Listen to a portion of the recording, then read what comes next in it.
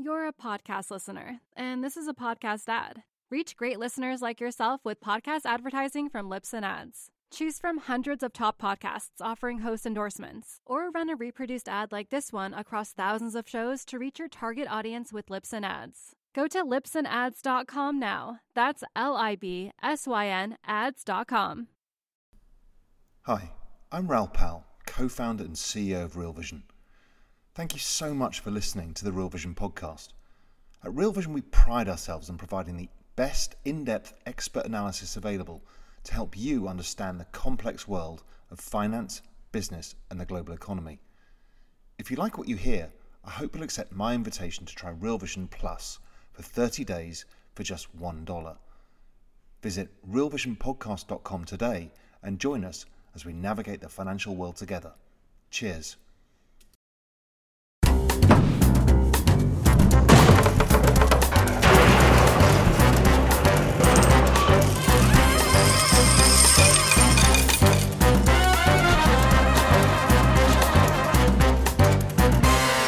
Welcome to The Knock-On Effect. I'm Alex Rosenberg. I'm Justine Underhill. And this is the show where we start with the thing you know and end up in a strange place.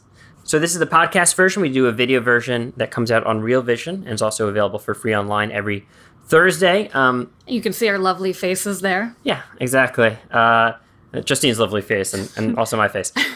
And this is where we get into a little bit more depth and have a little more fun with it, maybe. Yeah. So... Oh, and in the show, Justine is actually guessing, or I'm guessing. In this case, Justine's guessing. Here, we both know where we're going, but we will explore more together. And you guys can try to guess along. Yes. I like that. Yeah.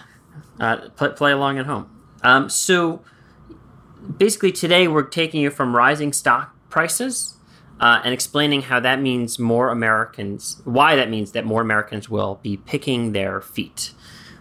Or I should explain it's picking feet in general. Yeah, we should say more Americans will be picking feet. I think that's more fair, actually. Yes. And then actually there's a second segment today called What's Your Number, where Justine's going to talk about, I don't even know how to explain it. I'm going to talk about a special number that you should be watching for as we start to get into earnings season.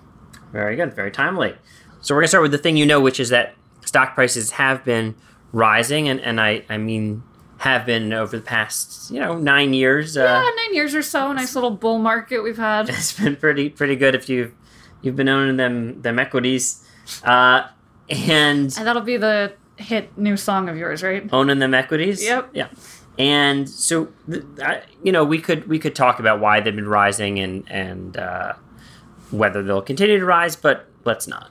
Yeah, save that for a rainy day. So getting right into the first knock-on effect, which is income inequality. So we've seen a dramatic rise in income inequality in the United States. So we've talked about the past 9 years since the Great Recession, if you will, but even since the late 1970s, it's generally been good times for those holding just assets like real estate and holding anything in the stock market. Pretty much any sort of wealth has done well since the 1970s and 80s. Yeah, and so you could almost see the stock prices as a proxy for how good it is to own capital, right? Because stocks are, let's just really zoom out here, and a business basically has two inputs. It has capital and labor. So you could either contribute labor to a business and then get paid for it, or you could contribute capital to a business and have some ownership, which eventually you'll be paid for. And, this is the kind of Thomas Piketty thesis that we've seen, but prior to the 1970s, have seen unusually good times for labor. In other words, a good deal of those gains in companies have redounded to labor, to workers. And we're sort of seeing that shift. And he argues that this is the natural condition that capital will see more gains than labor. I certainly don't want to take a side in that argument. But over the past 40 years, the gains that have redounded to capital have far outstrip the gains that were done. Yeah, and that's a phenomenon that we've seen. I mean, even in terms of wage growth, this whole idea of, companies are seeing huge amounts of profits, and yet wage growth is so low, and we also have low unemployment. So this is sort of the conundrum that the Fed has been dealing with is why are some of the gains that we're seeing in the economy is not necessarily going back to workers. Yeah, and so we cheer when the stock market rises in general because it means the economy's growing. But the question is whether it represents the economy growing as a whole or it simply represents that capital is doing well, right? Because two things that could make stock prices rise are, the overall economy is growing, people have jobs, people have money, people are spending, those companies are making money. And then what we're seeing in the stock market is half of the equation with the other gains going to labor, or we could just see basically not the pie growing, but just the share of the pie shifting could also arguably be reflected in stock prices. Yeah, and I think a lot of people in some cases blame the Fed for what we've seen. So while this has been a conundrum for the Fed, why haven't we been seeing wage growth? It's also a lot of the mechanisms that the Fed has used to, let's say, stimulate the economy. A lot of that's gone to the upper class. Yeah, and the Fed has kind of talked about it. The wealth effect is a term that the Fed uses or that people use when analyzing the Fed's actions, that higher stock prices make people feel richer. I'm just going to read from a Washington Post op-ed by then Fed Chair Ben Bernanke from 2010. Higher stock prices will boost consumer wealth and help increase confidence, which can also spur spending. Increased spending will lead to higher incomes and profits that in a virtuous circle will further support economic expansion. Oh, the virtuous circle. Yes, the circle of profit. And so, maybe he's right. I mean, there's probably something there. The question is whether... So I mean, in my opinion, cutting rates or leaving rates below is good for the overall economy. But some could argue that he's just shifting the pie and that, we've seen the fortunes of the less fortunate not rise nearly as much, and we've seen greater inequality in the United States as a result. There's this wonderful study done by Dan Ariely, which looked at what people think the income distribution looks like in the United States, what it they think it should look like, and then what it actually looks like. And what people think it looks like now versus what it actually looks like is so dramatically off. So even our perceptions of income inequality and what the distribution of wealth is like is completely different than reality. In other words, people think that it's more equal than it is. Yes, exactly. And so there's even a misconception of, and so this is the podcast version, so I highly recommend going to look up that chart by Dan Ariely. But yeah, unfortunately, we can't show it to you here. But it's good because otherwise, the workers of the world will unite and overthrow the owning class. If they actually knew how unequal it was, yes. Yeah. So don't go look it up. Don't look up the chart. Whatever you do. Don't do it. The stability of our society depends on this. It really does. I mean... Yeah. I don't want to, really get... Well, I mean, but I will say revolutions are... as soon as things get super unequal, that's when you start to see problems with... That's one theory, but the other theory is that when, people don't have bread. So since we all have bread, we're fine. Yeah, and actually over the past 100, 200 years, the standard of living has been rising for everyone. We all have iPhones. Right, and so, but it's not like there are people who are starving who have no option but to revolt. I mean, even the poorest are doing so much better than the average person from 100 years ago. And we've almost, actually, even across the world, we've almost eradicated starvation. So you could argue that there's more room for income inequality because... We're at a higher living standard. Yes, so people are like, well, I could go out and revolt in the streets, or I could just stay here and watch Netflix. Right. We've subdued the masses. Isn't that interesting? Yeah, okay, so no revolution anyway. Yeah. Okay, wow, we really... Yeah, we really went off track there. Okay, Alex, tell us the next... No, this is on track. This is on track. But okay. But this is going to make the rest of it seem even lighter than it already is. But the way the knock-on effect... So we've gotten to the first knock-on effect, which is increased inequality. And we didn't even explain this on a very basic... I mean, I think it's intuitive, right? That more money you have, the more money you're going to put into stocks. So so as stock prices rise, stock prices, as I said, kind of show the gains that were down to capital. At the same time, they literally, this is what the wealth effect is getting at. As the prices rise, people with money have even more money. And And then once you have more money, you want to put it back into the stock market. Right. Or just keep it in. Whereas people who don't have any money to put in the stock, like if you just isolated the stock market as a variable, kept everything else the same and just made stock prices rise, income inequality would rise because the richest would get richer and the poor would not get any gains because they don't have money in stocks. It's always surprising to see the statistic of the number of Americans that don't own any stock, which is actually quite significant. Right. Yes. So anyway, let's go ahead to the next knock-on effect, which has to do with pets. Pets. Yes, pets. The thing that millennials love in lieu of children, as I joke. Not really a joke, actually. It's true. It's true. So more than half of U.S. households do own a pet of some kind. Are you one of them? No, not right now. No. Not right now, but some nice cactus. We're recording this at Alex's place, and he does have a few cat clocks on the wall and cat mannequins. I don't know what to describe them. Little doodads. Yeah, we're catless at the time, but we'll probably get another cat soon. Okay. Yeah. But anyway, the dogs are the most popular pet in America, followed by cats, followed by fish and birds. But it's kind of fun to look at it in terms of demographics. So if you split the pets by income, and you took a guess on the show that was actually pretty accurate in terms of, so I'll let you guess at home, which is, of these animals, okay? So here are the animals, right? Dogs, cats, fish, birds, small animals, horses, and reptiles. Small animals being like bunnies and gerbils. Gerbils and hedgehogs. Little rodents. Well, cute little... Yeah, no, but a rabbit's not a rodent, is it? I think it is. I don't know. That's really offensive. I'm offended you're for all the offended? rabbit listeners out there. I'm looking it up. Our rabbit fans. Anyway, so if you could put those in order of highest income to lowest income, again, that's dogs, cat, fish, birds, small animals, horses, and reptiles. Rabbit is not a rodent, you're correct. Yes, I know. So the correct order, from the highest, their owners have the highest income to their owners have the lowest income. Can I try guessing again? Because I think I remember the order, but I'm not fine. sure. Go ahead. Okay, so horse is the top.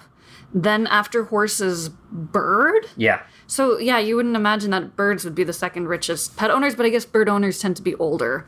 Then you have dog, which makes sense. Oh, no. Well, sorry. There was no fish in the show because I don't think fish is a real pet. Oh. But, yeah. Okay, so it's Horse, bird, fish. Horse, bird, fish. Dog. Dog. That's interesting. I wouldn't have put fish that high, but then you have dog. Then after dog, you have cat. Small animals. Okay, so after dog, you have which you small... so callously refer to as rodents. Okay, rabbits and such. And then you have cat, and then you have reptiles. Yes. That is right. And there are other facts in here. They talked about the two animals whose owners... So most animal owners have a above average rate of marriage. Makes sense, right? You get your husband, then you get your dog, right? Yeah, or your fish. I guess so. But actually, a fish is a replacement for a husband. Who needs a husband when you have something swimming around? How is that a pet? I mean, this is really... I don't want to offend anyone who is not offended by our earlier conversation, but... You're not... I mean, I'm on the same team as you. You can't pet it, right? So, Oh, you have to physically be able to pet it. I don't know. You can put your fingers against its scales. You'll kill it. I don't know. Do not listen to Justine's veterinary advice. I've obviously never owned a fish. Yeah, so owners of... Just another fun demographic fact. The owners of cats and reptiles, despite the fact they own animals, have lower rates of marriage than the general population. Which is something I can come to terms with. I believe that. I think so. If you met someone and they were super into their cats, wouldn't you be like, that's a little weird? That's why I got the girlfriend first. You got the girlfriend, then you got the cat. Okay. But the reptiles is that's at the very bottom of both income and marriage. Interesting. Which, I mean... Because little kids have reptiles. Yeah, and also, you went through some of those, on an earlier podcast, some of those Chinese marriage... oh, yeah. Statistics. But the Chinese dating profiles? Yeah. Did you find a lot that said, must have an iguana No. or has to be really into his snake? Nope. Yeah. Everything was must have house. Right. So anyway, let's talk about horses though, which is they're a next knock-on effect because as the rich get richer, more people, this is my theory at least, are going to buy horses. So now you've gone higher stock prices, higher income inequality, more people buying horses. So as people get richer from their stocks, they invest in horses. Well, yeah, sure. I mean, so horses are really expensive in every way. 1 point of comparison, dog food will cost you a little over $200 a year, according to the same study, on average. Horse food will cost you $2,000 a year. Ooh. Boarding is $2,000 a year. Stable help is $2,000 a year. And I talked to these people at this store in New York called Manhattan Saddlery, which is even fancier than it sounds. Oh my God. And they told me that if you want to board a horse near New York City, it'll cost about $2,000 a month. So that's like... That's more than I pay in rent. Right. It is? Yeah. Huh. I have a good deal. Yeah. It's pretty sweet. So this is the theory that... And then you have to buy all these accoutrements, right? So you have to buy your saddles, you have to buy helmets, and one of the things you have to buy, and I have one right here, is a hoof pick. Yeah, so before and after you ride, you need to pick your horse. Actually, you know more about this than I do. After you ride a horse, you have this device, and you use it to scrape out the dirt in the horse's hoofs, and then you brush it off. And I used to do this as a 6-year-old. Which seems ridiculous because they could, I saw a video about it because I was like, a little research. And it looks like they could just kick you. There is a danger of kicking. You have to hold the horse's foot in a certain direction, and you'd have to do it very carefully. And you never want to approach the horse from certain angles. And you want to make sure the horse knows you're there. You don't want to ever surprise it. Right. So there's this whole process. I would clean the horse's hooves, and I would sweep their poop, and I would feed them, and I did all the dirty work. I was like a 6-7-year-old. Were you like an indentured servant? Yeah, right. Poor little Justine. I don't know what. My parents just left me at the Staples, and I just... Like, well, we're going to put this kid to work. Yeah, right. Do you still ride? No, I don't. Okay. Yeah. Not in probably a decade. Okay. More recently than... I tried to ride as a kid, but... It's great exercise. Is it? You're just sitting there. It's no, good exercise with a horse. Oh, gosh. Have you ever, ridden a horse and then got off the next day and then been like, my thighs? Yes, I guess so. Why are we talking about this again? You're the one leading the show. Oh, yes. So that's why more Americans are going to pick their feet. Or not their feet, but... But I amended to say just feet in general. Well, it's like there if they own the horse. But can you really own that majestic of an animal? It's like owning a sunset, right? The wild horses. I'll never forget my horse Sunset. So that is... Oh, and just like for fun, like that store, if you live in New York and you're like, I want to go to a weird store, go to Manhattan Saddlery. It's really funny. It's like 2 floors. It's really cool. It's really fun. And they have... So we also bought for this episode, a salt lick that is... I have it actually right here. Massive. And I think I'm literally going to use it as a centerpiece. We don't know what to do with the salt lick anymore. You want it as a centerpiece? Well, it's made of Himalayan sea salt, so it looks like those fancy salt lamps. It's like made in Vermont. It's beautiful, by the way. But it's also gigantic, and I don't know what you do with that besides give it to a horse. Well, you could lick it. Yeah, sure. You could add it to your food, maybe. Yeah. Hey, Himalayan sea salt's very expensive. Yeah. Yeah. And actually, I do want to take a little bit of a step back because there's so much that goes on with, I mean, we were talking about income inequality and revolutions, and there's so many different directions that exacerbation of income inequality could go. It leads to a lot of different things. It's interesting that you picked horses and pets. It's sort of a fun light. Have a little fun with it. Yeah. But this is, and also pets do say a lot about the owner. As we discussed a little bit. But especially parrots. Yeah. Oh, yeah, they literally say. But the bigger picture is that, as our economy, you can almost call it it gets lopsided in a way. This is something that we're going to eventually have to come to terms with. Right now, the Fed, we've implemented these policies. So we have these cycles, these business cycles, where we have booms and then busts. And so in order to mitigate that, we implemented the Federal Reserve in some ways to try to smooth out these booms and busts. We still have them, but I guess the Fed goes into action after a bust to try to ease things and smooth things along. But in some ways that has exacerbated the next cycle where, and now we've entered into this basically unknown, uncharted territory where we've had massive stimulus and we've never seen the likes of that. And the way the mechanism that the stimulus works, the money goes to the banks first. The money helps a lot of the ultra rich. And so we haven't fully seen the consequences of what's happened. We've had this bull market for 9 years and people say, oh, things are better. But we actually haven't seen the complete fallout of what happened and what we've done. And so it's an experiment, and I'm excited. I don't know if you want to use the word excited, but I'm curious to see where it goes. Yeah, I mean, so here's the thing, right? An economy that's improving is good for everyone. And, the unemployment rate is it's almost like at World War levels, as if every person is being conscripted to fight. And, we have seen wage growth has not been great, but it's been there.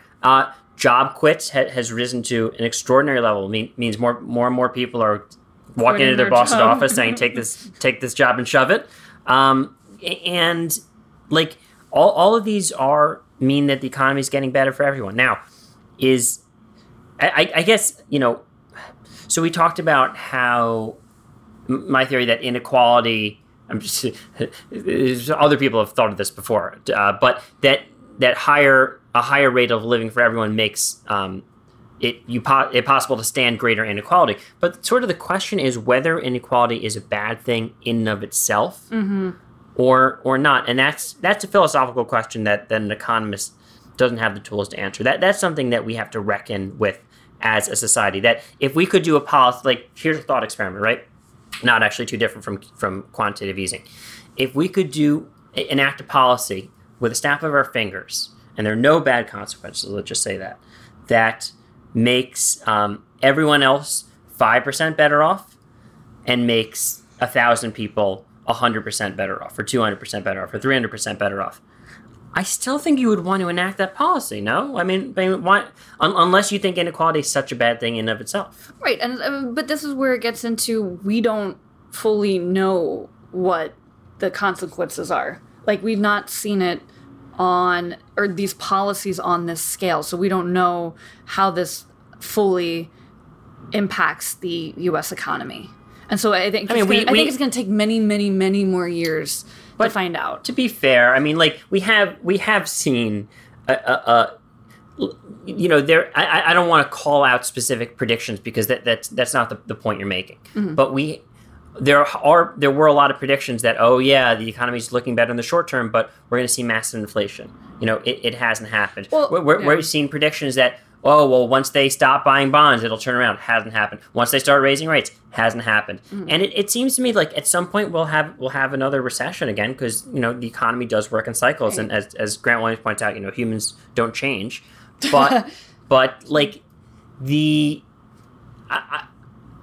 think we're almost prepared to say that the world has done better because the Fed has kept rates low than otherwise. Aren't we? I mean, at what point will you be prepared to say that? Well, I think it's going to take more examination. And you also, here's the other thing. I'm not trying to say the Fed is good or bad here. I'm just trying to say that, maybe there are also other policies to achieve the same goal. And this is where it's going to get really interesting as we get into, here's a hot topic, universal basic income. Right. As we get into some of these things with job losses and robotics and artificial intelligence, these are all things that we're going to have to reckon with. And, it's probably not the job of the Fed to have to try to take care of everyone and try to even everything out. It would be far better if we were able to enact policies through Congress or whatever else that actually work for the economy, rather than having the Fed try to do the heavy lifting, which is what they've been trying to do. And so, maybe rescuing the banks is the right thing to do to save Main Street, but were there better policies or other ways to go about doing it, and maybe preventative measures before the financial crisis? These are all things we should be thinking about. So it's sort of having a longer term proactive view rather than a reactive view.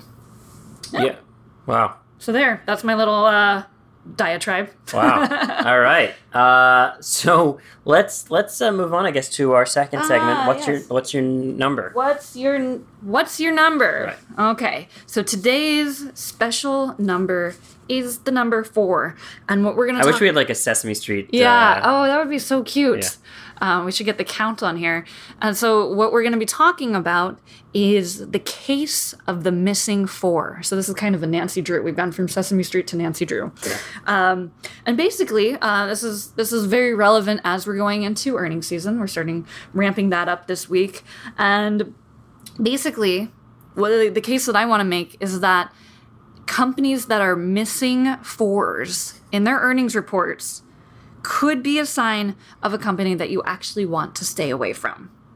And so basically there's this paper. The paper is called Quadrophobia. I love that name. I love that too. Quadrophobia, Strategic Rounding of EPS Data. And this is by Nadia Malenko and Joseph Grundfest. And so basically what they did was they looked at over 25,000 companies from 1980 to 2013. And they found that there was, quote, an underrepresentation of the number 4 in the first post-decimal digit of EPS data, or this is what they call quadrophobia. So let me break that down a little bit. So for example, if you have earnings per share of 13.4 cents, that gets rounded down to 13 cents. Whereas if you have earnings per share of 13.5 cents, that gets rounded up to 14 cents. And so rounded up when it's reported. When it's reported in the headlines of here's what earnings per share was, because it gets rounded to the nearest cent. And so basically, because of that, they actually found that companies that have more analysts looking at them, more scrutiny, tend to have more of an incentive to round their numbers up. So, and there's always a little bit of fudge room, I like to call it, when reporting numbers, because you can have an expense this quarter that you can, maybe it's copiers or printer, I don't know, whatever you want it to be, you can shift that to the next quarter.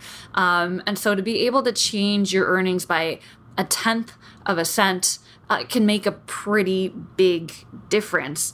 And so no surprise, guess what? They found that there's an underrepresentation of the number 4 in the post-decimal earnings position for a lot of companies. And so it has a very low rate of showing up. You see 3s, 13.3, 13.5, but not 13.4. Because if you're close enough, you might as well try to round up. Mm-hmm.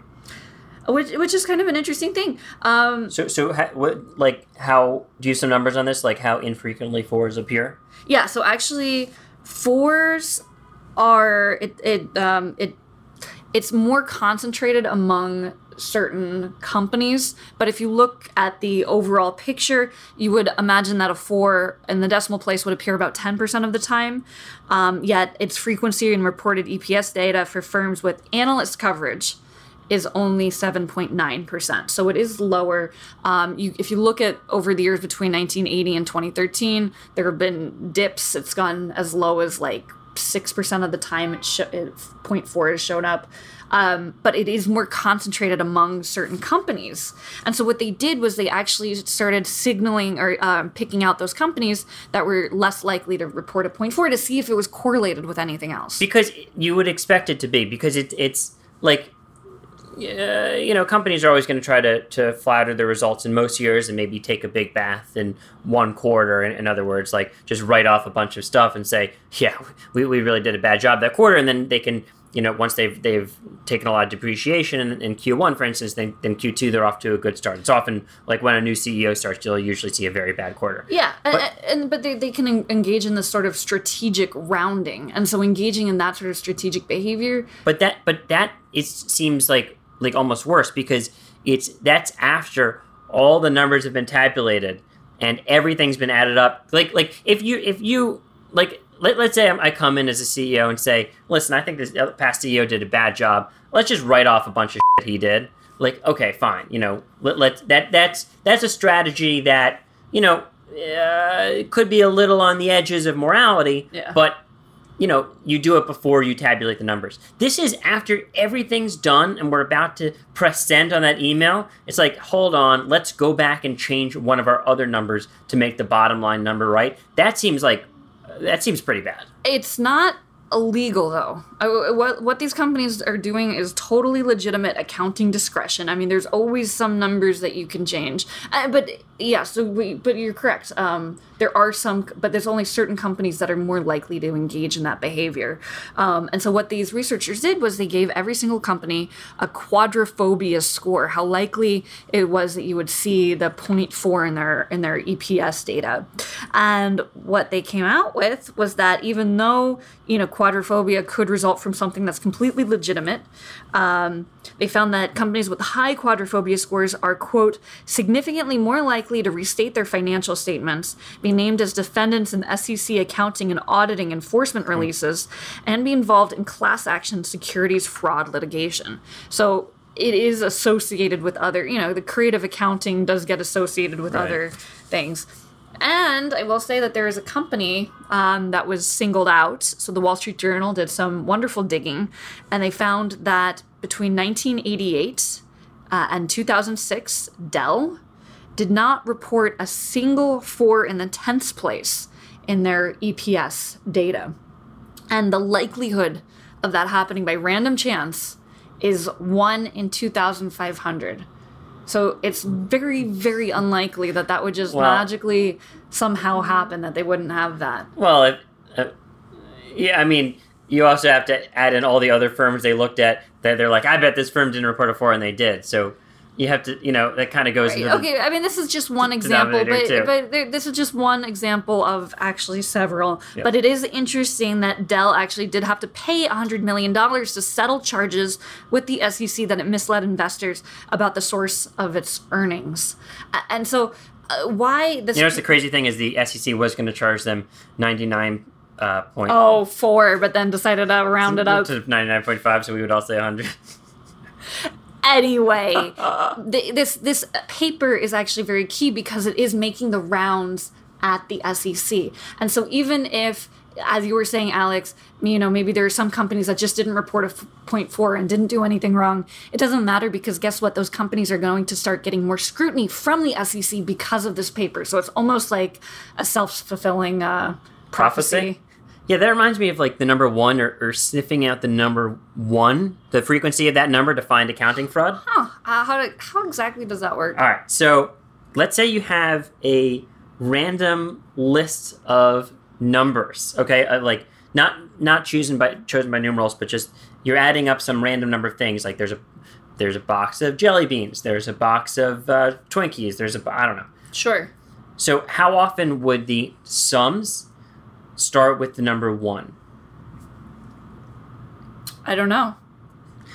Well, it's actually 31% of the time the first digit is a 1, according to the physicist Frank Benford. This is actually known as Benford's law, that the numbers, as you go from 1 to 2 to 3 to 4 to 5, the numbers become less frequent, which sort of makes sense when you think about it, because if I have, let's say I have 5, let's say I have 10 or something, okay? I have 10% more, now I have 11 of it. 10% more, now I have 12 and change. 10% more, now I have 14 and change. 10% more. Okay, at some point I'm going to reach above 20. Yeah. And then if I have 10% more, I'm going to be at 22. 10% more, I'm going to be like at 25. 10%. So then I'm going to skip through the 20s faster than I skip through the 10s. I'm going to skip through the 30s faster than I skip through the 20s. 40s faster. So if you're actually... the number of Twinkies is, maybe it's 100 something, maybe it's 1,000 something, maybe it's 10,000 something, but it's very likely to start with a 1. So the distribution is more clustered when you're in the lower ones digits.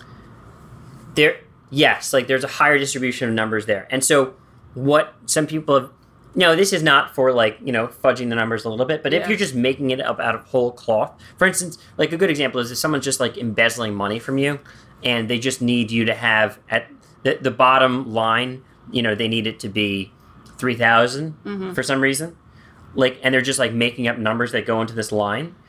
These numbers will not obey Benford's law because people will say, 8,942, whatever it is. And you can test it for Benford's law to see how suspicious you should be about those numbers. So you should always add in a few more ones when you're trying to embezzle money. Yes, you should use a Benford's law calculator embezzlers. I'm telling you, you can buy one. I sell one. If you go to the description of this, no, I'm just kidding. But I like this new shop you're hawking. So you can set up next to the horseshoe store. Yes. With your maybe I can be inside Manhattan Saddlery. I mean, there's got to be some sketchy folks buying horses nowadays. Yeah, some horsing around. Yeah, that'll be the name of your shop. Wow, this got really stupid really fast. All right, take us home. Okay. So in terms of the number 4. Yeah, so in terms of the number 4, basically, it's kind of a fun thing to do this earnings season. Take a look and see if you find any companies that have 0.4 in their EPS. Nothing's more fun than like finding the extra digit of EPS. Yeah. and maybe those. For all you people with reptiles out there who aren't married. Have this fun time. Yeah, I think I like that. It's almost as fun as owning a snake. Yeah. Oh no. Okay, we lost our snake audience. We lost. Who didn't we lose at this point? I know. I think we should just leave. Okay, that's it. Anyway, that's all for this week's Knock-On Effect. Thanks for joining us, and we are here every Thursday. Under Real Vision Presents is the podcast feed. Now we're on Stitcher and Spotify, by the way. Oh, cool.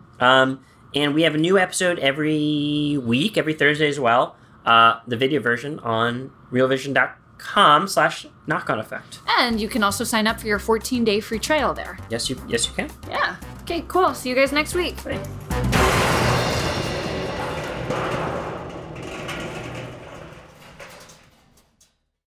You're a podcast listener, and this is a podcast ad. Reach great listeners like yourself with podcast advertising from Libsyn Ads. Choose from hundreds of top podcasts offering host endorsements, or run a reproduced ad like this one across thousands of shows to reach your target audience with Libsyn Ads. Go to libsynads.com now. That's LIBSYN ads.com.